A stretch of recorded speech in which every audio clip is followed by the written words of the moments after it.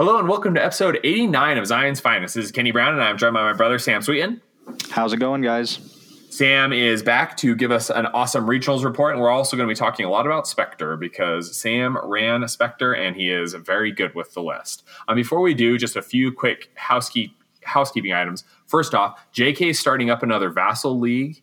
It's going to be Worlds Prep, and what we're going to do, or what he's saying he's going to do, is it's just going to be a recurring Swiss, where you'll just play Swiss round after Swiss round after Swiss round until there's only one undefeated player. I'm not like 100% positive how he's working out the math of it, but there's going to be no cut. Like, you don't have to worry about a cut. We're just playing Swiss rounds, and it's mostly for World Prep. So you'll play the same list throughout the tournament. You'll be able to change your command cards, but that's kind of where we're at. So everyone who's on the Slack channel, make sure to join the hashtag Vassal League channel. And I think that's it, or Vassal Tourney or whatever it is, just so that you can get news as to when JK is going to be doing it. It's going to be happening soon. There is no other news. If you are a patron, I encourage you to change your support from whatever level you're at to the new $1 and $2 levels. It's going to make it a lot easier for me, so that, because next week I'm actually going to be canceling the $2 and $5 tiers, the current $2 and $5 tiers. So it would do me a world of good if you would switch that. And there is no other news. We're waiting for FFG to let us know when Lothal is rotating in. We've got the Spire fix. Everything is good. Okay, Sam, you've been on pretty recently, but maybe give a quick reintroduction before you dive into Swiss. All right. Well, I'm Sam Sweeten. I've been playing Imperial Assault for a while. Decided to give Spectre a go. I'm the guy who used to always play Maul, and Maul's just not that good. Go figure. Had to switch. Yep. So I've been having a lot of fun with Spectre Cell. That's me. That's the quick me. Tell us, Sam. So how long have you been playing Spectre Cell for? I've been playing Spectre Cell really since the end of last semester. So like the beginning of December. Yeah, exactly. The beginning of December. I kind of took the semester off of playing much of anything. Yeah. It was kind of a busy semester last semester. Hopefully I'll be able to play more this semester. So good. Very, very good. All right, let's dive right into Swiss. Sounds good. Well, round one, I was up against a new player. His very first game of skirmish ever. His name was Will, and it was the Spectre Mirror match. Oh, yeah. This is Will Lewis, who we've talked about a little bit before. Spoiler alert, he did pretty all right at Regional. Yeah, he did. He's really, really good. That game was a lot of fun. It was a lot of just talking, having fun, kind of showing him some of the tricks with Spectre Cell. I cruised fairly easily to a win there. Was able to do some cool stuff with Chopper, where I was able to ram and then system shock his Ezra to take out his Ezra. That was on the Mos Eisley map. You've talked about the Swiss rounds before, so they probably have an idea of what's going on each round. But it was a lot of fun. It was a good game, and then afterwards, Will talked to me a lot about the list. We've been chatting back and forth on how to tweak Spectre. It's been good. That's awesome. He was running extra armor, right? He was. And so was your general, was there any moment at which like the game shifted, or was the fact that he was a brand new player, were you just kind of in control the whole time? How, like, what did you have a plan for approach? Like, what were you aiming to do? Yeah. So he came very aggressive towards me, which I think is the right thing to do.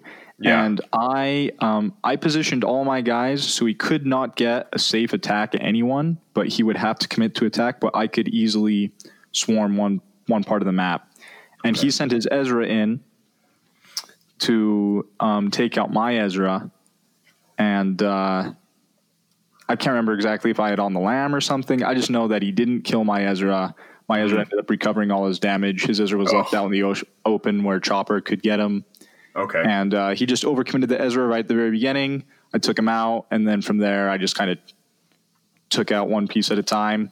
Yeah. He was on the inside side, which I think the approaches are safer from the outside side on Mos Eisley.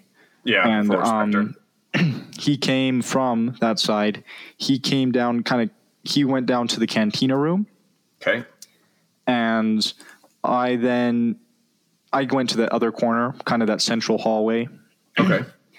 and he just moved up his Ezra right into the middle of my guys, kind of unsupported. I think he wasn't quite sure what he was going to do, and I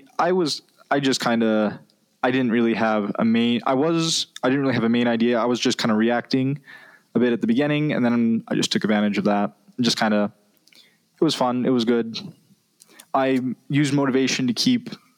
Once his Ezra got up there, I used motivation so that nobody was within 2 spots of him for a Spectre Cell attack. Ooh, man, that hurts. Yeah, so everyone was like 3 spaces away, and so that was really good. Awesome. All right, on to round 2. Yeah, round 2 was against Drew. Yeah, I was against Drew with his IG list. And he, that round went to time. We played 2 rounds, and it was crazy close. He ended up winning. It was Uskru, which my plan was to try and, I wanted to try and divide him a little bit. I positioned my guys back and forth kind of on either side. I try and kind of divide him a little bit, and then I run straight up the middle. That's what I try and do on Uskru. Because if I go to one side or the other, the mercenaries, IG, and his weak ways would just circle me the entire time. And it worked okay. Score ended up being 15-20 at the end of round 2. With his IG had some damage on him, was likely to go down next round. But it was a very slow, grindy match. Lots of thinking about each of our positionings. At the end, I just got kind of greedy and used Sabine to take out a Jawa that when we kind of had an idea that it was going to go to time, which if I hadn't done that, I could have just moved Sabine to safety and he wouldn't have been able to kill her. So there was that. He wasn't only taking out a Jawa, she was putting some damage on IG and then grenading a Jawa to kill it. Okay. So, yep. Is your plan, so tell me about like your plan with IG. Is it, are you not trying to remove him immediately? I'm trying to remove him immediately. I've actually play tested him against him a lot. And basically, I found out I can kill him pretty consistently in 1 activation with the right cards. Yeah, absolutely. Like I've killed so many IGs just in 1 activation. But he was really smart. Instead of going in for a double attack with IG where I could have just immediately killed him the next activation, he attacked once and ran away. I see. If he hadn't done that, I could have just taken out IG very easily. I mean, with Force Push, I feel is my best friend for killing IG. Because they like to get him in a spot where he's like, okay, he's 3 away from cannon. Ezra will come up, get an attack or whatever, and I'll Force Push him. And then it's like, well, now he's just going to eat a bunch of attacks, and if I have Death Blow or Pummel and somebody's next to them, he's gone. He's gone, exactly. Okay. And so this game and the reason why you weren't able to do it is just Papa Gaval and his conservative play. Yep, he played very conservatively, which on Uskru is a pain to deal with, but it worked for him. And he had his weak ways all the way back in his deployment zone the entire time. Wow. That's interesting. I literally could not get to those, which I think was the right thing to do. They just kind of popped out, took a shot, really long range, killed Sabine, popped back. That was it. Yeah. Interesting. That is very, very interesting. All right. Well, so round 2, so you're 1-1 on to round 3. I'm 1-1. I really want some dice at this point. And then I play my good friend Tanner. Brought him to his first tournament. Good old Tanner. Yeah. And we've been playing a bit. Tanner is a very good player. He was playing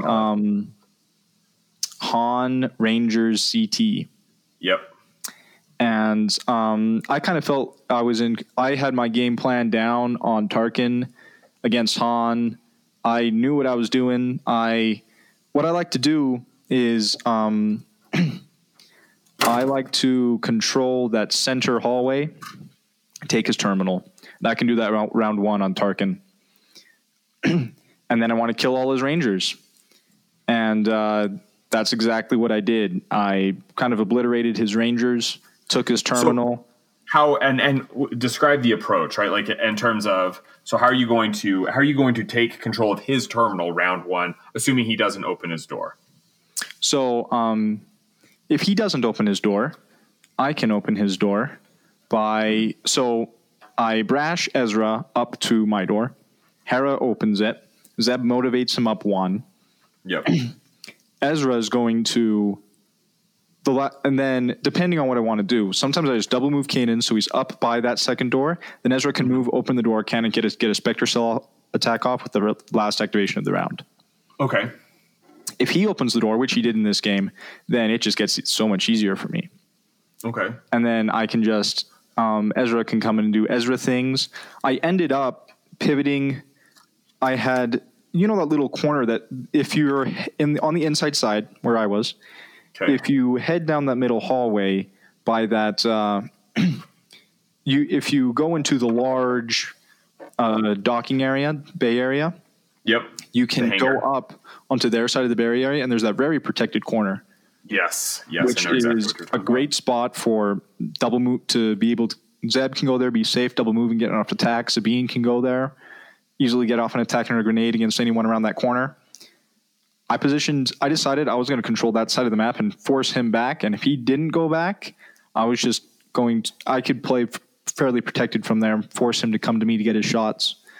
And he positioned, he brought CT around the other side of the door along with his Rangers, and he had Han kind of grouped by his supports near the terminal.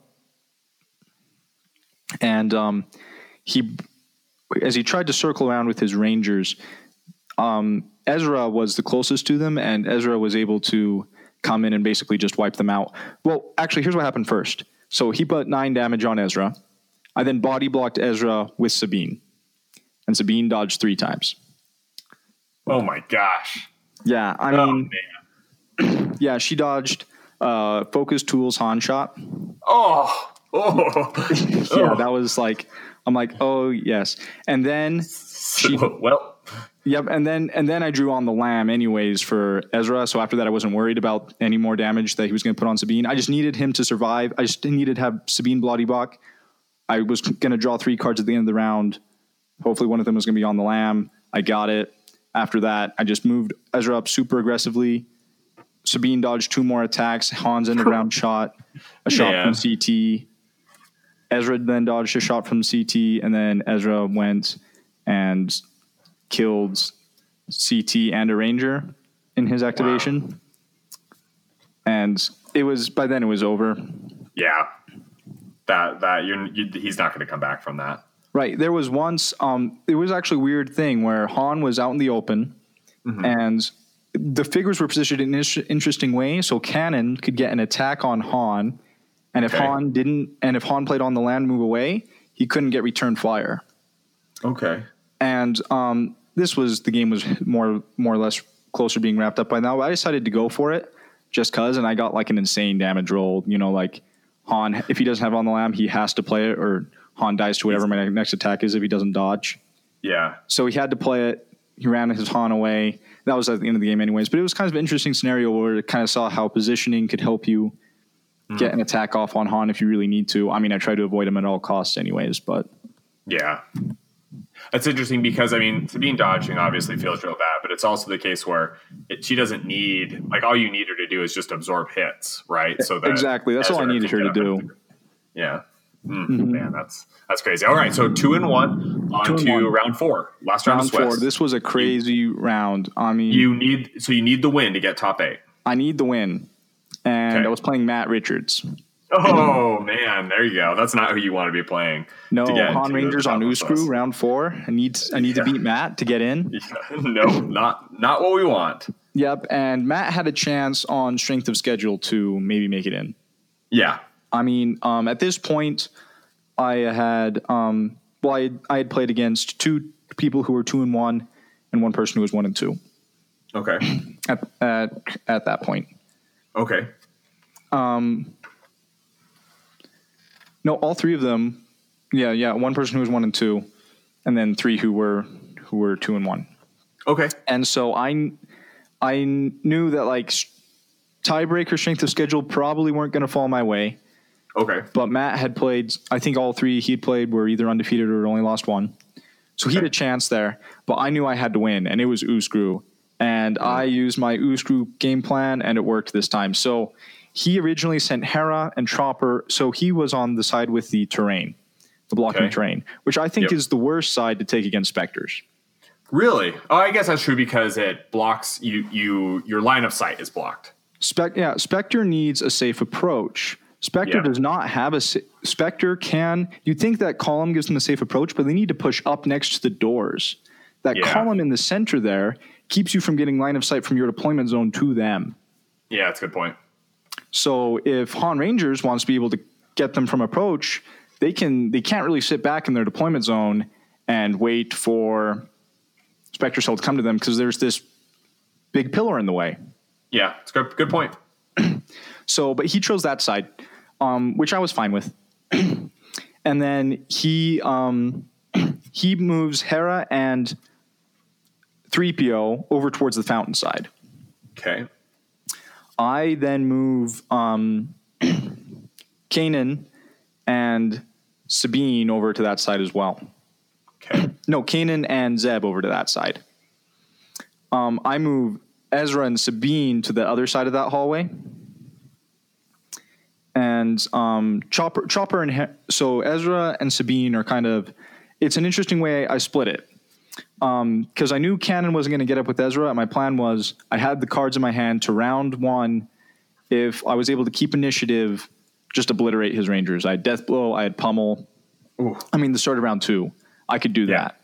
And so I'm like, you know what? If I put him, I'm basically just going to have him do a lone suicide run, try and take out his Rangers.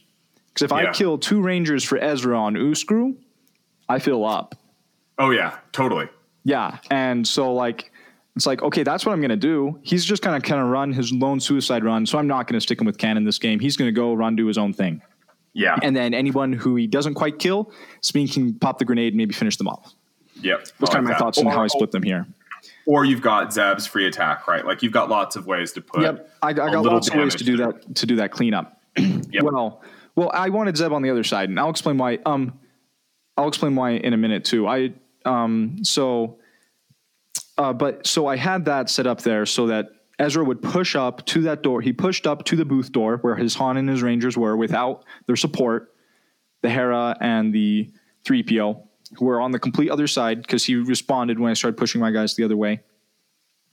And I'm like, okay, if I draw a negation here, then we're good. I have this game. At least I can take out at least 2 of his Rangers. And if I draw on the Lamb as well then, that would be amazing.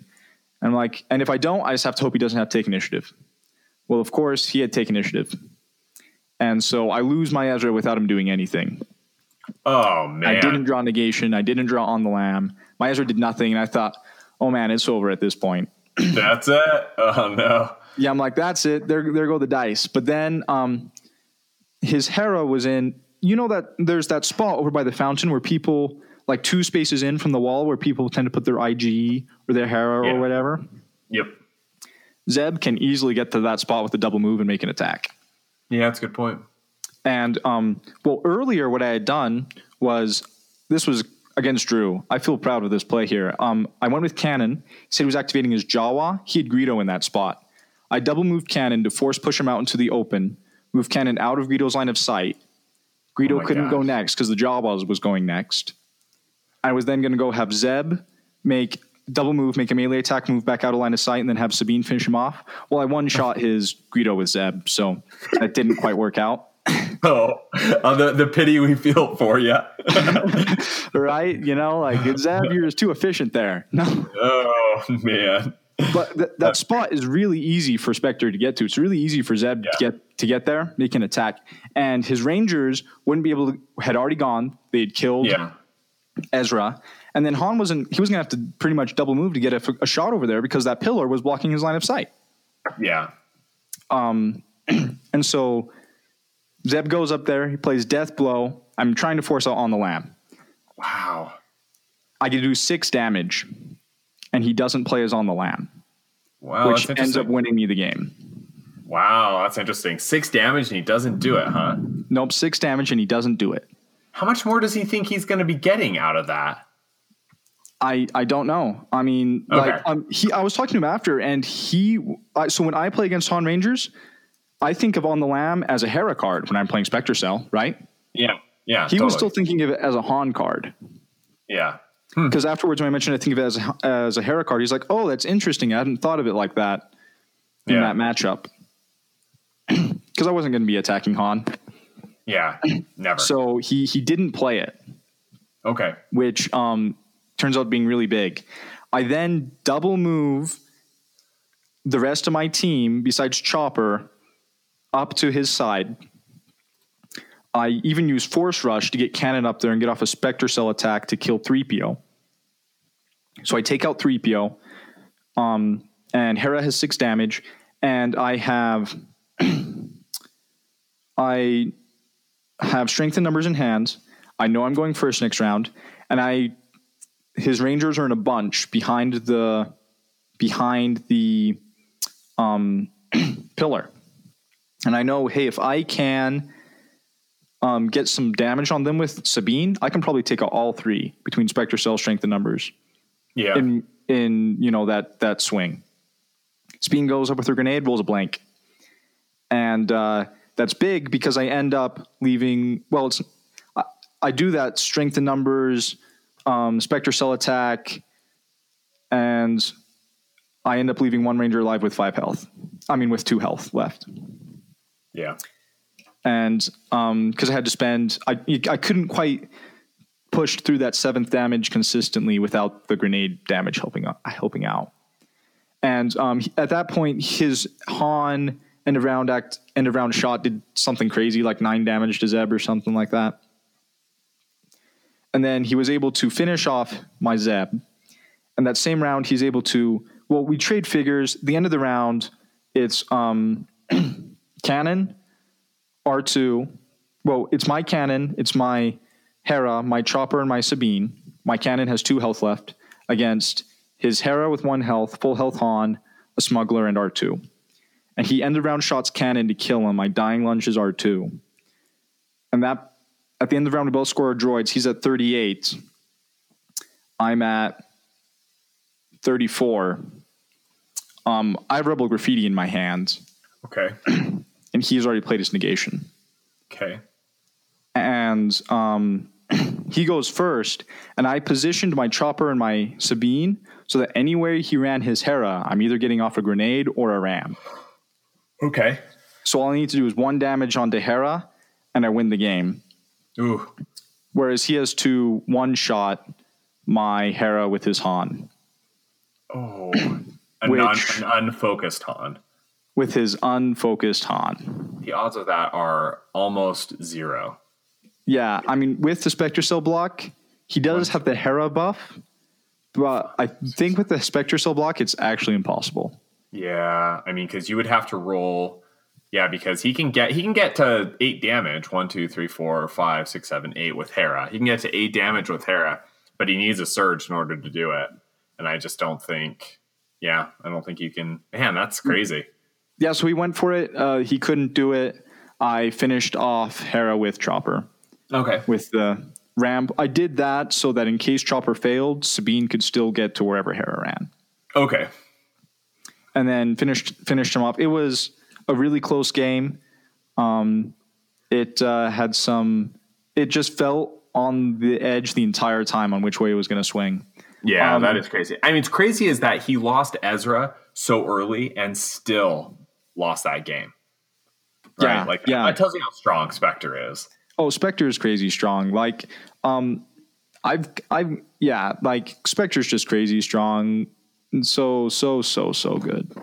It's I'm actually really glad that the Spire was nerfed because I played a couple of Vassal games on Lothal and Spectre was broken good on that map. Yeah, I know. People who are like, oh, I don't know what to do. I'm like, listen, like we've played this enough that I know that, man, if a Spectre player who knows how to abuse that, right, and especially if a Spectre player draws Rebel Graffiti, I mean, that is just, I'm very, very glad they fixed it. It's awesome.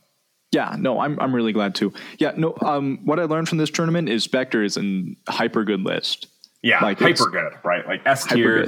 Yep, I am there. It's just so efficient, and that I could live through play mistakes and still win. Yeah, it's crazy. And like, what's crazy is like, and it's not even play mistakes, but it's like like I think everyone considers Ezra to be like the best piece, right, of Spectre Cell. You lost him before he did a single thing, and you still won the game. Yeah. So what it allows me to do is play to my play style, which besides, well, the first game when Will just came straight at me, I didn't have to be super aggressive, even though I was still I still just came in and attacked stuff. Yeah. I like to play super aggressive. I can afford to play super aggressive with Spectre and lose a piece and still win. Yeah. Like I plan on usually losing a piece before it does much. Yep. Because it's just about closing the gap. Yeah, exactly. Like I plan on that happening. Like usually I lose something before it does much. Yeah. If it doesn't, I'm just going to steamroll you. Yeah, exactly. Like if you haven't lost a big piece on the approach. Yeah, it's a great point. Yep. And but then I ended up playing you in the Swiss round. So and, so you make top 8. Make top 8. I get my dice. I'm 5th seed. Kenny's 4th seed. Yeah. And we go into this big old smackdown. And Kenny pretty well outplays me. Well, what map are we on? Mos Eisley Crates. Yeah. So like that's like the exact map I want to be playing on with my smugglers, right? It allows me to. That's on the bottom half of, if I'm going to rate maps for Spectre Cell, number 1, Tarkin weapons. Number 2, Tarkin pingy thing around. Number 3, stand by the crates, Mos Eisley. Number 4, pick up crates. Yeah, exactly. So it's my bottom half of lists that I don't want. I made a misplay. I should have sent Cannon up top and Zeb down underneath, because Cannon did nothing the entire game. It was effectively like you killed him because he wasn't able to do anything. Yeah, because you sent down there. Yeah, because I was on the inside, and what you did was you had done this in one of our previous games where you sent Kanan. So you're looking at the inside. Okay, so let's say the inside is on the left. On the bottom half of that part of the map, there is that little nook, right? Like there's like the big pillar there that's like kind of in the middle in the hallway, and then there's that little nook that you can get to, and the only way to get shots, right, is to be at that corner, right on the bottom corner. And I've actually traditionally I post up there with the box, but I know you do, which is where I don't want you to be. Yeah, so actually, Sam, so the reason why I haven't done it with you is because what I need the ability to collapse, like as crazy collapse as I can do against Spectre. So instead of like contesting that, what instead I do is pretty much stay like in my deployment zone, send smugglers out to pick up crates, and then what I'm going to do is try and kill whoever it is you're sending in, right? Kill one person, which is what you're planning on, but I need to be able to kill somebody and then get Drakata as far back as I possibly can, right, in order to keep her alive. So, yeah, and really my big misplay here. You remember that time I told you, like I was debating whether to pick up a crate with Chopper or shock Han? Yes. So here's where I didn't, because I did the math. If I shocked Han and you took the 3, between Sabine, if I max rolled on her grenades and was able to strengthen numbers into Chopper again, have Sabine attack twice, blast 2, I would have been able to kill your Han. But it was conditional upon you taking the 3 damage from Chopper. Okay, that's really interesting. Yeah, most of the time I was taking strain as cards because I wasn't playing as good. I wasn't playing R2.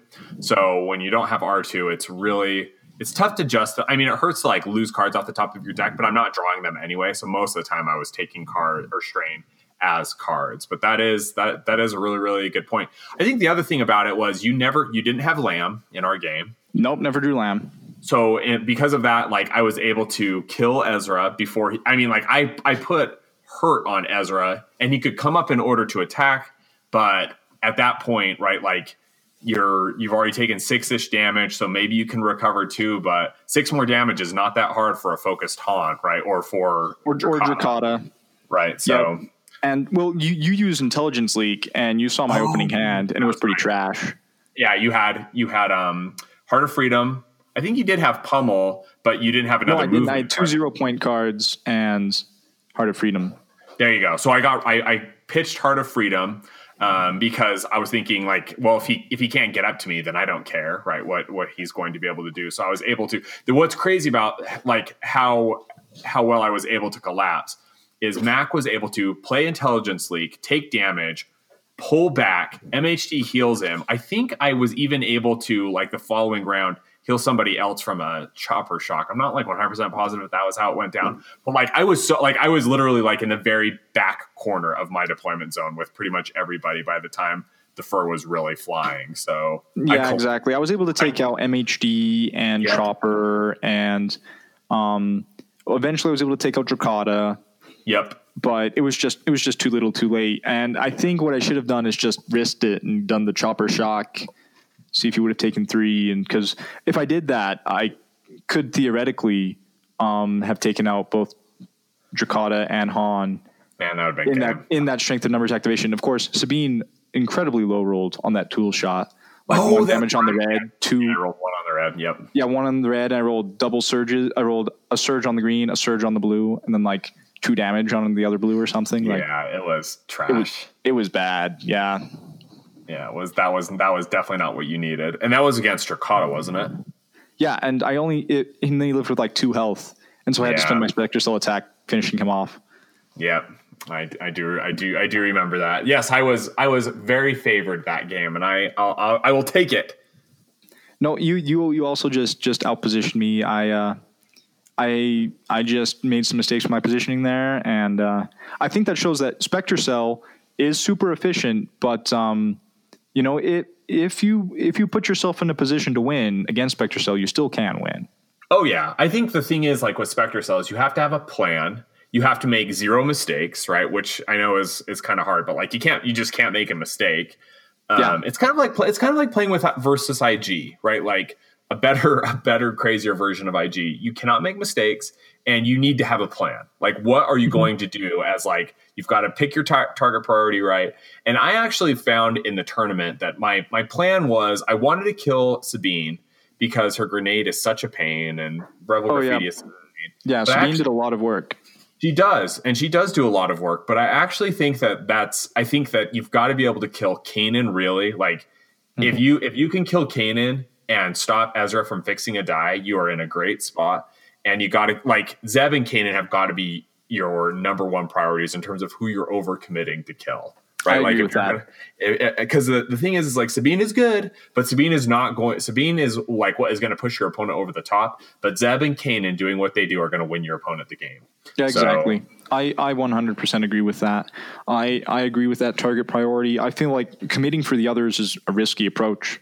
Yeah. Especially Ezra with his on the lam, and Sabine can dodge. I mean, Sabine can dodge and she can recover, right? Like, if Sabine, let's say Sabine takes a 10 damage, like she's at 10 damage, then what she can do is she can double move away Rebel Graffiti, and then she can just heal herself playing Rebel Graffiti, right? And like all of the work you have done to put damage on her is for naught, right? So unless they have committed their Sabine and she is like your only available target, then I do not think you invest resources in finishing her off. I think you've got to take out the 2 biggest players, and then because that kills their efficiency, right? And like once Kanan is gone, then you're so much easier able to take the damage that's coming from Ezra, and you can go for Zeb. And at this point, even if they've got Lamb, like you don't really care as much because you can chip damage onto Ezra or plan for another like big swing attack, force him to play Lamb. It doesn't matter because his efficiency is down,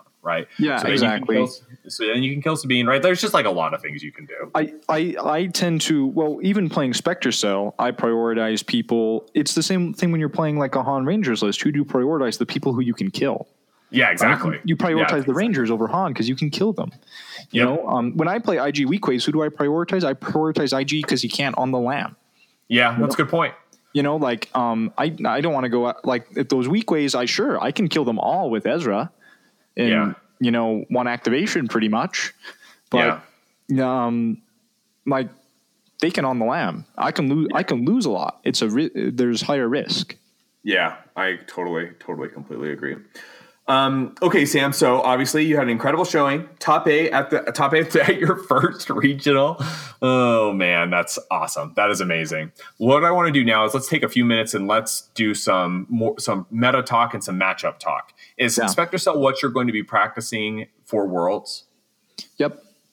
Okay, so with that being the case, you're going to be playing like the problem. My thing with playing Spectre Cell is you're going to be playing other people playing Spectre Cell, but there's also I think the field will still be pretty diverse. I mean, this last weekend was crazy. I think Spectre Cell won 4 of the 5 regionals or 5 of the 6 regionals. There was only one it didn't win. Yeah, it was insane. Yeah, it was doing really, really well. No, there was I think there were, like, we can kind of explain away each of them. Like, there are reasons why each of them went the way they did. For example, Brian Vandergalen, he was in the final at the Ontario regional, but he lost to Peter Burian running a Han Drock Sabine list. And Brian is an incredibly good player. Like, he is an incredibly good player. He has won multiple regionals. I mean, he's like a power player in the upper Midwest. So, like, there is one, like, that was the one that Spectre didn't win. And I think that, that tells you that, I mean, we know it's good, right? Like, Brett Kelly ran it and he did very, very well with it, obviously. Yeah. I mean, things can break not your way in Spectre Cell and you can lose because of it. I mean, yeah, it's just how things goes, but yeah, exactly. But it's still a very powerful list. It is still the top tier. Oh, I 100% agree. As far as my plan in the mirror, my plan in the mirror is, well, I think in the mirror, the card I want is motivation. Yes. Which is part of why I choose to play motivation. I think, others can, like, Doubt is, I think, hands down better in a Han Rangers IG matchup, but it's useless in the mirror. Yeah. And then extra armor is great, but not in the mirror when I just pierce away your blocks anyways. Yeah, I don't know. Like, I don't think extra armor really does give a ton of value, right? Like, it's not clear. Ezra still gets 2-shot. Yep. Like, one block doesn't change that. Yeah. Like, Zeb still dies in 3. Like, the 2 extra blocks that you put on them, I don't think do enough. Yeah, I agree. And especially because if you're playing versus Spectre, they're just going to pierce through it, right? Yeah, exactly. And when I'm playing against Spectre, I want to prioritize their Black Dice figures. I want to kill Cannon and Zeb. That was my plan going into a Spectre meal really, really, really at the beginning, is if I'm going to overcommit to someone, I'm going to overcommit to them. When I killed Ezra against Will, he was my first kill, but I did it because, one, I was able to Spectre Cell a low risk Spectre Cell attack against him, followed by a strength in numbers, chopper, ram, and then system shock. Yeah. So it was really low risk there. I wasn't committing people to the danger zone to take him out.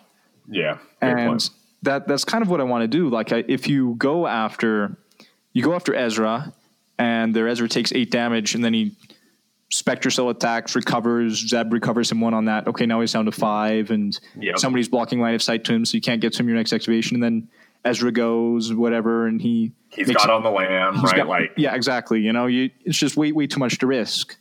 Yep. So that's what I want to do against Spectre Cell, and I want to be the one putting pressure on my opponent. I want to be.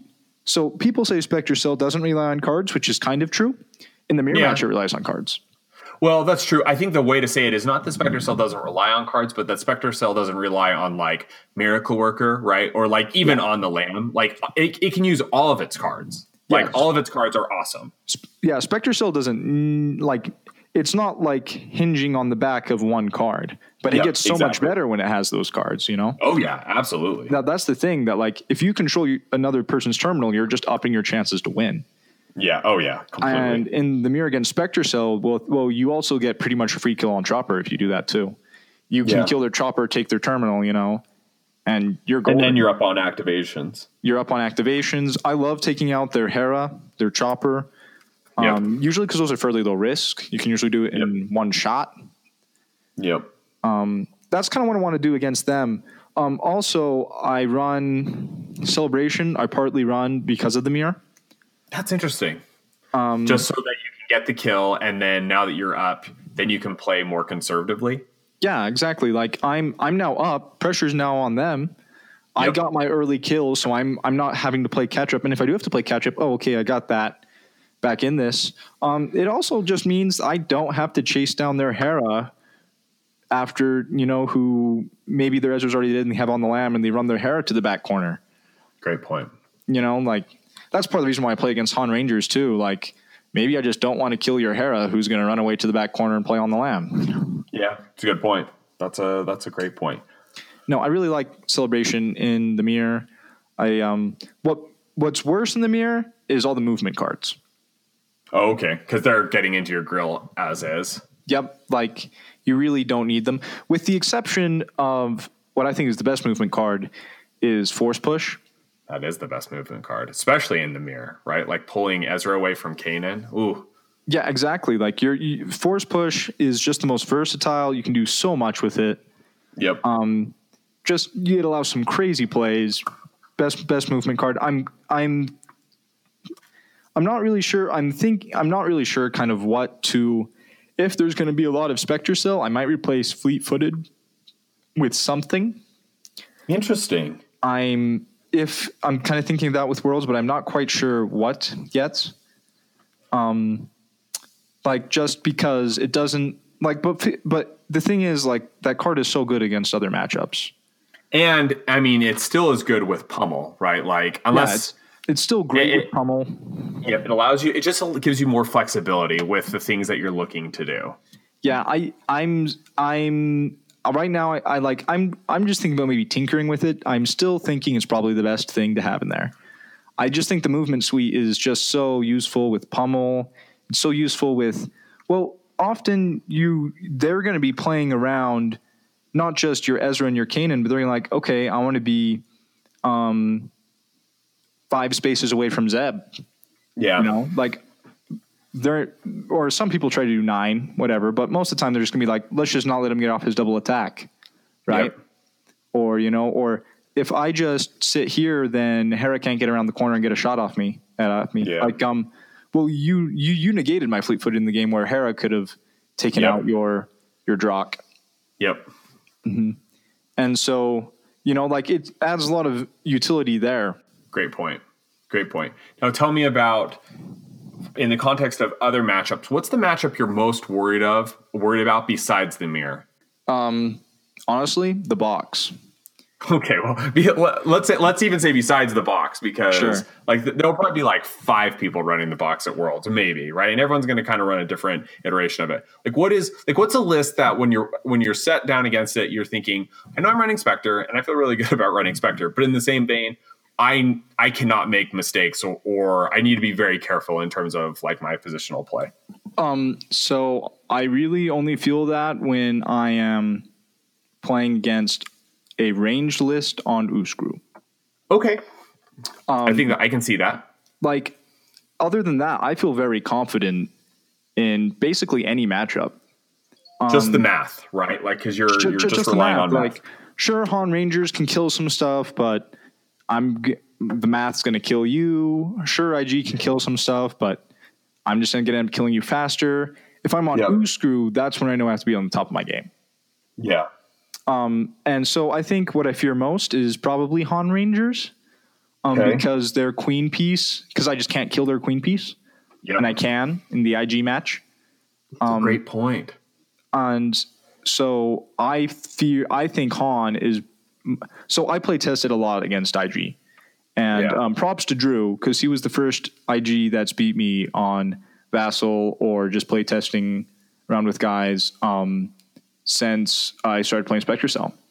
Yeah. And Drew has also practiced the Spectre matchup a lot with IG, right? So he knows what he's doing on the other side of that coin. Right, exactly. But he played very well, and I just don't fear IG really that much, because I know I can kill him so fast. I fear Han. I fear the figure Han, just because he can put so much damage out. If I were to play against probably the Nightmare list, I would say probably Han and Jin in a list together. Yeah. That just sounds terrible. Even though Jin is not a great figure, she does something very specific against Spectre Cell, which is make me have to, whenever I play Jin, I know I can't make a mistake in my positioning.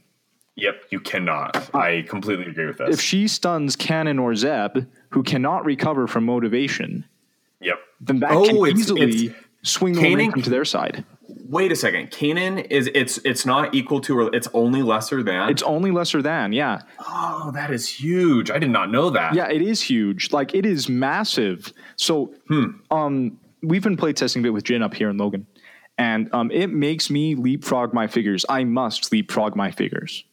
Which is rough, right? Because if you're leapfrogging figures, that means that your opponent is going to be able to, like, that means you're going slower, right, as you're approaching. Yeah, exactly. Because you have to. Exactly. It slows down my tempo. Exactly. I've had times where Jim's done nothing, has not gotten off a single shot. Yeah. But still just forced me to play differently. Wow, that's interesting. I think she has a really poor attack. I'm not going to negate that. She, especially if she's not focused.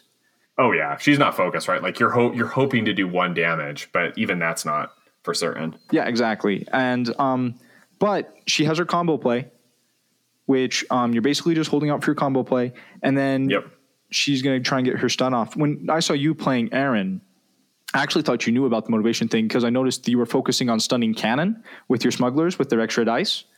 And so I thought you were thinking, I was like, Kenny's playing around motivation. He's getting that stun on the guy who can't be unstunned by it.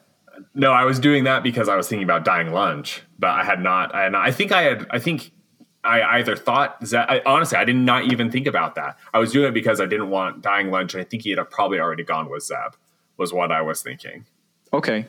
Yeah, so no, Cannon cannot be healed by motivation. That's interesting. That does make you feel a little bit better about that. And that also makes me feel better about Set for Stun, which I didn't bring to the tournament because I was like, well, I mean, I don't want to be forced to play around Zeb playing motivation and thinking that he could recover the stun off of everybody else, right? Yeah, I realized about halfway through that you weren't playing it.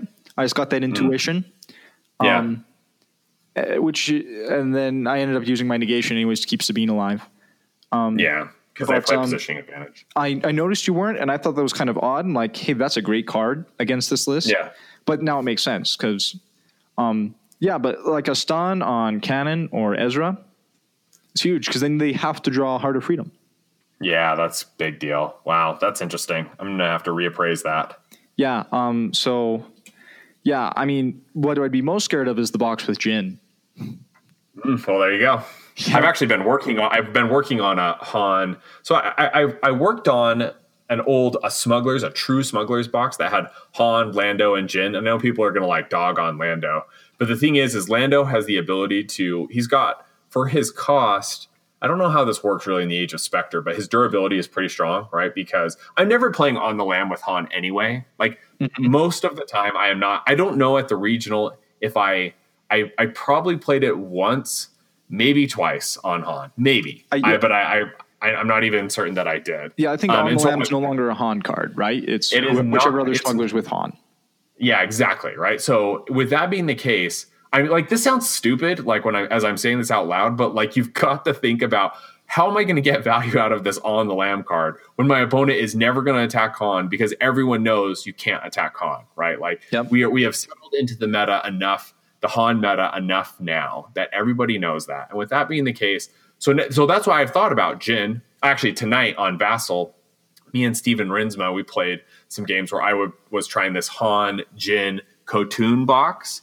And the idea was that Kotun is going to be passing out damage tokens and that, you can play wild attack. You don't care about the white dice, et cetera, et cetera. And it definitely needs a lot of refining. But I need another smuggler in the box, right? And I love Drakata, and Drakata is amazing. And she's such a beefcake, right? And she pumps out crazy tons of damage, but she's going to die in 2 shots.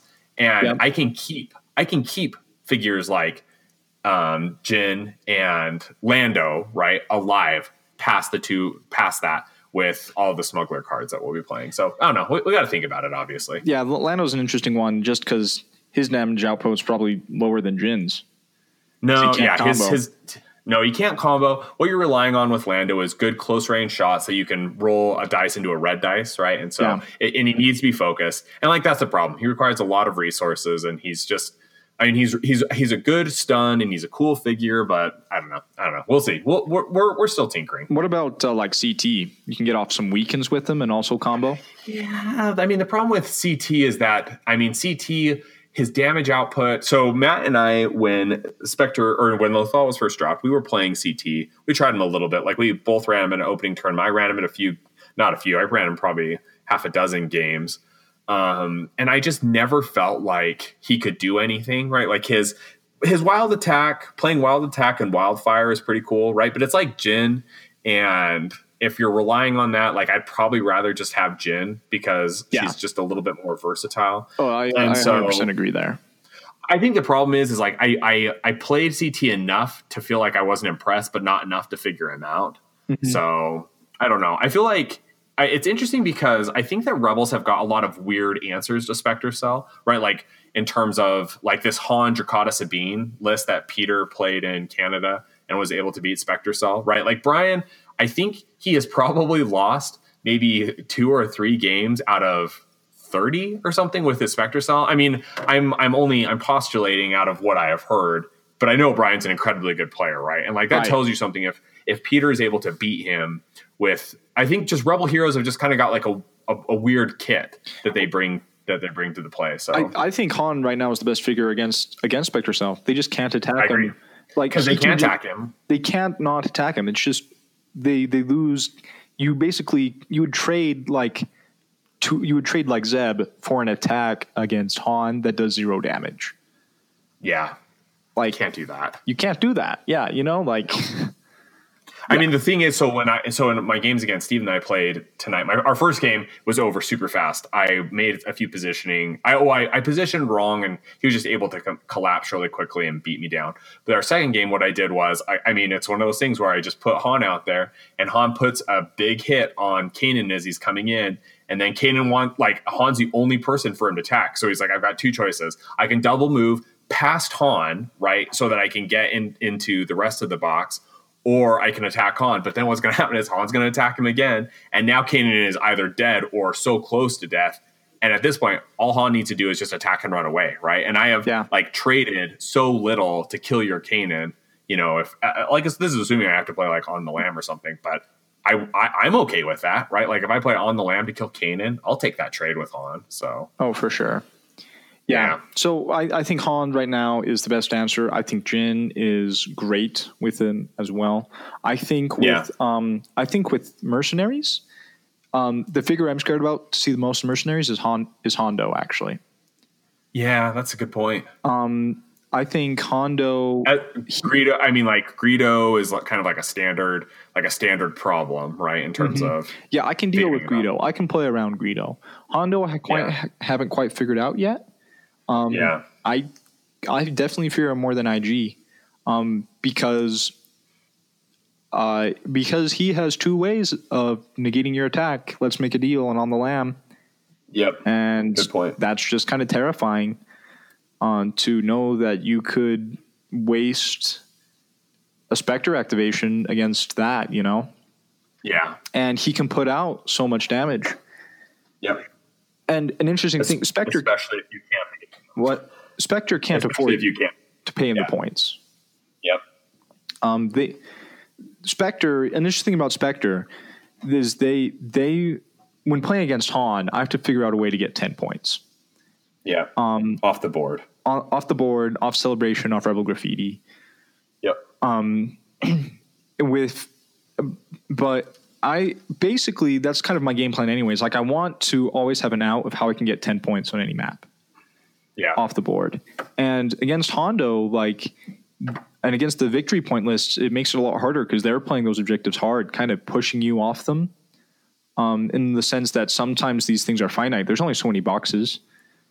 That thing's going to ping around way more for them with their hired guns than for you, And I can't afford to pay Hondo Weber, so he's going to get massive attacks on me. Yep. Especially if he's focused. And even if he's not focused, right? Like if he's not focused, it's like you're giving him a free red die, right? That will just roll 2 damage. Yep, exactly. And then he might play tools. Scary. Yeah. And so then he's rolling 3 red die. Yeah. So yeah, that's scary. Yeah, so that's who I fear most in mercenaries. I haven't played much Imperial. In fact, Kenny and Joey were playing it, and nobody else has really been playing Imperial. You said Kenny, you meant Scott. I meant Scott. Yeah, I meant Scott. My bad, Kenny. Yeah, tell me about are you not worried about Vader? Right, like the Vader Palpatron. Is that not something that have you played enough against it that you just feel comfortable, or is it more of like what's your thought with that? My thought is not enough people are playing it for me to get any testing against it. Okay, that's fair. Yeah, like right now I just don't think it has a big enough presence for me to get a good grasp on the matchup. Okay. Yep. That's fair. I just need to drive down and play Scott more. That's it. That's exactly right. I mean, I think Scott, he beat Grant, who just won the SoCal Regional, and Scott beat him in the top 4, top 8 with his Vader versus Spectre. So, I mean, Scott has really been thinking about the Spectre matchup a lot. I mean, everyone has, right? Like everybody has. And Scott has also been playing Vader a lot. And so I think he has been thinking really hard about how to make sure that he can get 2 figures off the board for Vader and then have Palp and Thrawn able to clean up. Yeah, that's what I think you have. I think a big part of how you win is you have to think about what the other team wants. Yeah. And it's like Rangers want to kill 2 people before you get to them. If you trade one figure for the Rangers, you're good. If you're playing Vader, he wants to take out 2 as well. You know, just like people before they lose their 10 plus point deployment group, they want to take out 2 Spectres. Yeah. Like IG for 2 Spectres. You know, like Rangers for 2 Spectres, Vader for 2 Spectres. That's what they want. Yep. I want them to get 1 or 1.5, you know, like I want that trade to be a little more in my favor. And that's what you're looking at there. I honestly just haven't played against the Imperials much at all. So I don't know about that matchup. I do know that trooper lists are terrible against Spectre. I do know that. Oh yeah. Oh yeah. They're not doing anything. And I assume you haven't played against E-Sentries. I have not. Yeah. But E-Sentries, they have 8 health, which is really hard to one-shot in Spectre. Yeah, you're not going to one-shot them most of the time. Unless you're playing if you play Deathblow, you'll one-shot them. Yeah, if I play Deathblow, I can one-shot one. Most of the time I'm not, which puts them in a very interesting point, I think, because I can't just alpha all your figures off the board. Yep. Like I can with your Rangers or your Weakways or whatever. Which is very interesting in that regard.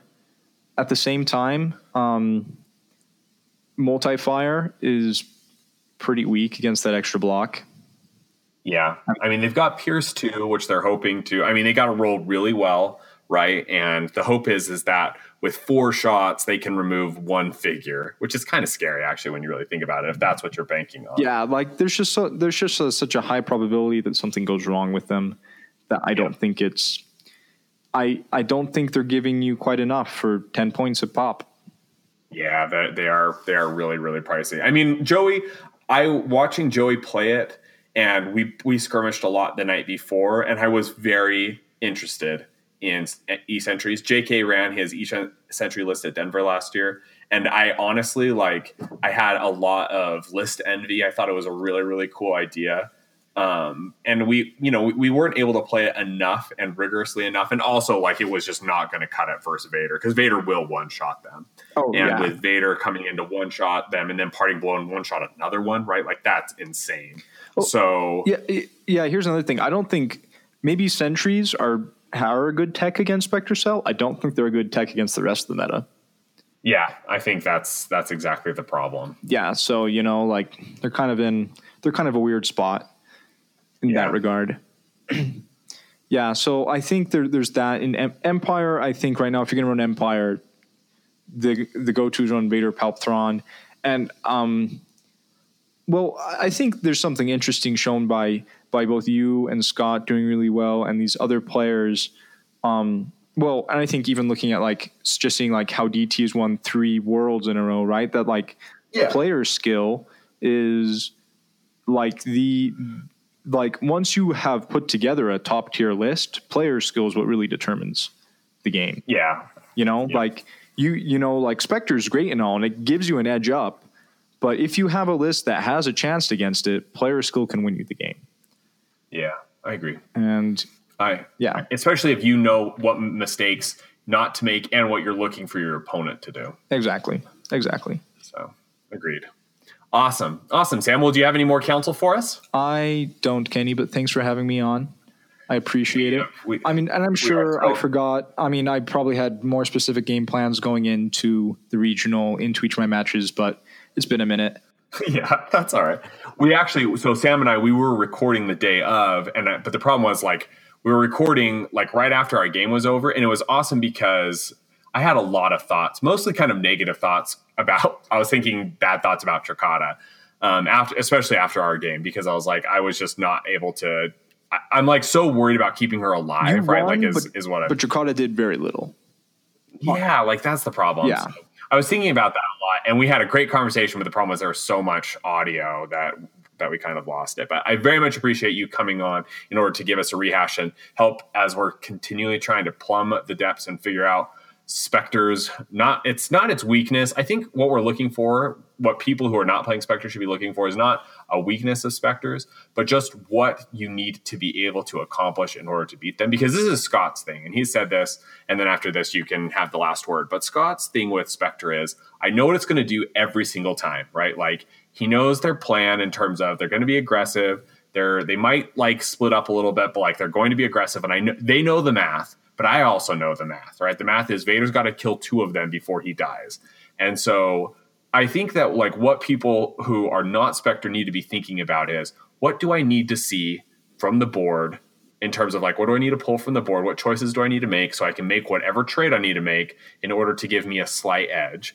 And I know that sounds like elementary, but I think the problem is like we're just not thinking hard enough about the math. And you can't rely on you can't make mistakes versus Spectre. You just cannot do it. So it's gonna be interesting to see how we keep working on it in the lead up to Worlds. I know like some people have been getting, especially after this last weekend, have been really dogging on where Spectre is at. And I understand like the frustration, and we all know that Spectre is like the best. But I also think that does nothing for anybody, right? It does nothing for new players looking to play the game. It does nothing for the existing base. And so I feel like the approach to take is not, and we can ask FFG to think about nerfing Spectre Cell. I think that's wholly legitimate.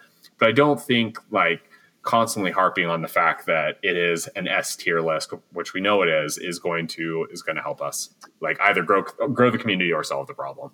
So yeah, and you know, my thoughts on Spectre Cell, like just in general, I've really enjoyed playing it. I think it's been a lot of fun. I think it's fun to have 2 lightsabers on the board that you can actually see that are playable.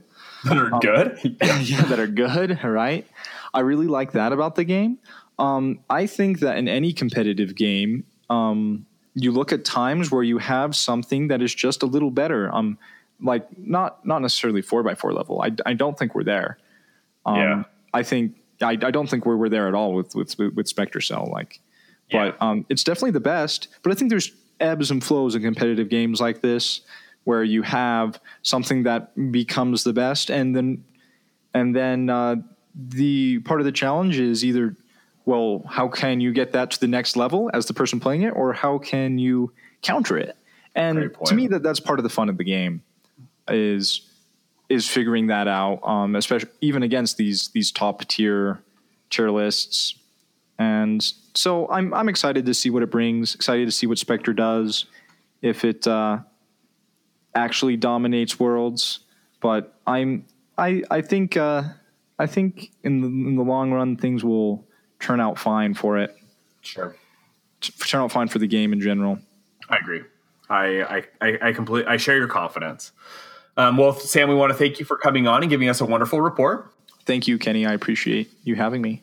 We want to encourage everybody to get on the wait list for Worlds. You go to Adepticon. We know this is the case now, that what they're going to do is they're going to release the tickets to people on the wait list. There's not going to be like a general public sale, I don't think, because Adepticon, I think, is actually going to be the one who's going to contact people on the wait list, offer them the chance to buy the tickets, and only then, if there are any seats left, which I am sure there won't be, are they going to do a public announcement. So the wait list is pretty long right now, just so you know. I am like 20th. 20th? Yeah. Oh, I'm actually, Sam, that's the first time I've actually heard a concrete number, and that's a little bit scary. I think the good thing about it is that I think most of the players with reserved seats have already purchased tickets. Like, so people who have won regionals, there's like a few exceptions to this, right? Like DT, he didn't have to buy a ticket because he won Worlds. Brett won Nationals, right? So like some of these players don't need to worry about it, but a lot of regional winners that I know of have already purchased their tickets. So I think that like there will be a lot of seats on the wait list, but again, who knows? It is a little bit scary. So yeah, I'm planning on just going there anyways, having fun at the con, and if somebody just doesn't show up, seeing if I can talk my way into the tournament. Oh, I'm sure you will. You will. Or you can just play as me. Play the box. Yeah. Oh man, awesome. Again, so yeah, encourage everyone. Even though the wait list is long, still get on the wait list, because I mean, I think that's going to be. I don't think you're going to be able to get in otherwise. And again, patrons, check the message that I've sent you. Encourage you to switch over to the $1 and $2 tiers. And again, Sam, thanks for coming on. Thanks. Have a good one, Kenny.